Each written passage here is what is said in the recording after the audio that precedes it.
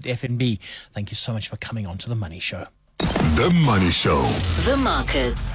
Right, let's move to the markets now. What a day it was. Markets under pressure. Big losses on the JSE. On the line is portfolio manager at the Old Mutual Investment Group, Siboniso Khumalo. Siboniso, hi, good evening. Welcome to The Money Show.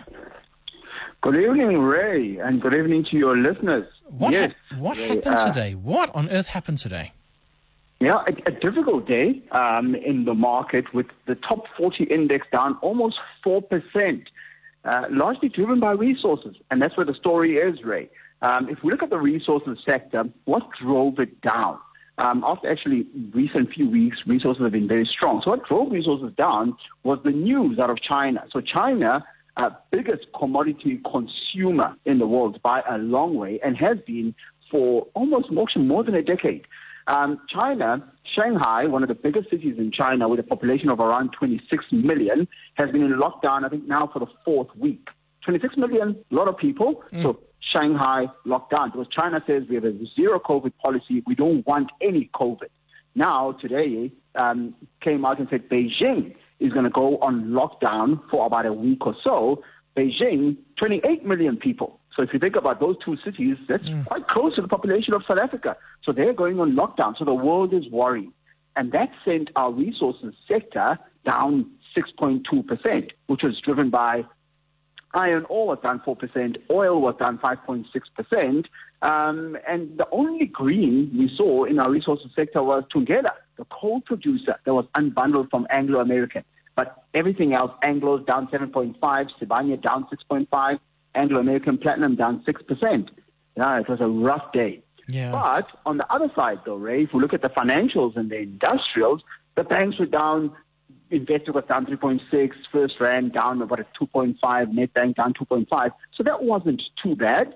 And then the industrials, we saw Process down almost 3%, and Naspers just down about 30 basis points. So that's the lay of the land. A tough day. We call it days like this risk off. The market looks at it and says, oh, I'm a bit worried about what's going on in China.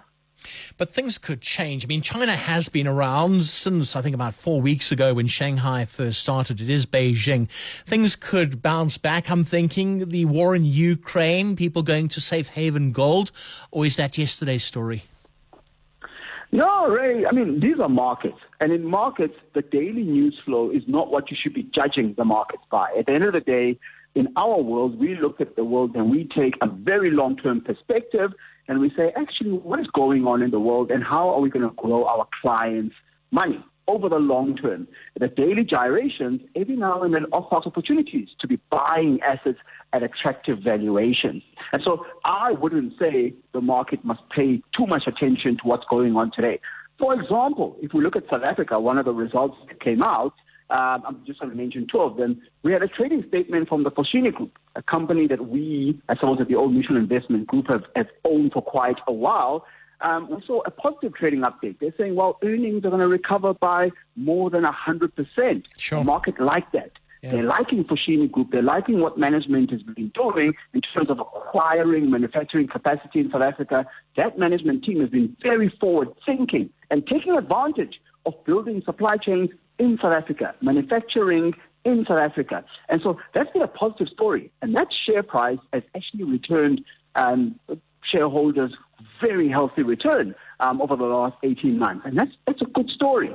Another good story is the PSG Group. Yeah. PSG Group came out with a statement that they are going to be unbundling some of their... So the PSG Group is a holding company. They used to hold Capitec. They unbundled that last year and returned it to shareholder.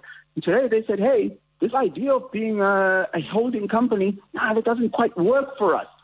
Because holding companies have come out of favor. So they're saying, well, we are going to unbundle the listed entities, PSG Consult, Curo, Cap Agri, etc. And they're saying, well, we're going to give that back to shareholders, and then we are going to go private. Sure. I like that. I like that a lot. In fact, we've lost him. We'll have to get Siboniso back on the line. Not quite sure what happened there. Let's get him back on the line. We do have 1 or 2 more minutes with our market commentator. In fact, I'll be chatting to the CEO of PSG a little bit later on, Piet Mouton, about this because they've done very well. Curro up about 8% in growth. So you can see what's been happening with them. Well, it looks like we've got him back on the line here. Sorry about that, Siboniso. It just looks like the gremlins got into the cell phones. Now, I was saying that I'll be chatting to CEO Piet Mouton about this a little bit later on. But you're quite right. The PSG group doing really well. I mean, even Curro up 8%. Yes. No, the PSG group has done a staggering job. And I can understand from their perspective as a holding company saying, you know what, the market is not rewarding us for what we actually delivered to shareholders. And in his presentations, he went quite far at explaining what has gone on. Because he's talked about how the PSG group, if you look about returns since current management took place, which is Piet Mouton's management, the total return has been 28% per annum. That's a staggering return from 2010 onwards. Since inception, this is when Yanni Mouton took over, it's been 38%. The market is not rewarding them for the underlying value. So I completely understand when the underlying businesses are delivered that he's saying, hey, you know what, this doesn't work for us being a listed entity. The shareholders will give them these companies, we will pay the necessary tax, and off we go. Again, we will conduct our business privately and out of the limelight, and that will work for us and enable us to get our right value. Yeah, and that's exactly what they've done.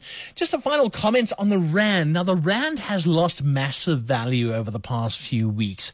Is it a Ukraine COVID pressure, or is there something else there? No, I wouldn't say massive. I think if you look at it, the Rand, again, is price relative. So we talk about the Rand versus the dollar. So it's lost probably about a Rand or so over the last week or so. And I think if you look at what the Rand has been very strong. Why has it been very strong? Because while South Africa, relative to other economies globally, have been doing okay. We are a commodity-producing nation, and so therefore, as commodity prices stay high, you saw that in our tax numbers. Actually, we collect good taxes, and our budget is actually looking good.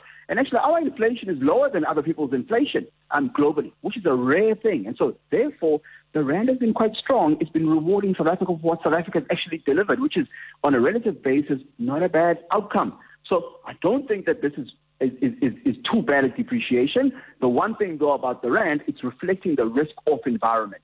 There's a lot more worry out there in the world. The world is slowing down. Your previous speakers talked about stagflation, which is high inflation, low growth. The world is worried about that. And generally when that happens, in economies like ours, the money goes away. And then that's what causes the Rand.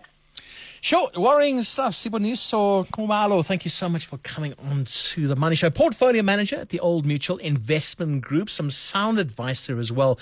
Sometimes don't, just because it's been a bad day, you've lost 3% overall on the JSE with your share. Don't doom it. I promise you tomorrow we will be back with better figures. And one thing I've noticed with the miners as of late, they are up and they are down. And perhaps when they're down, it's time to buy some stock. It's just gone 6:31. Good evening, Sifiso Zulu. Thanks, Ray White. Good evening. 1,950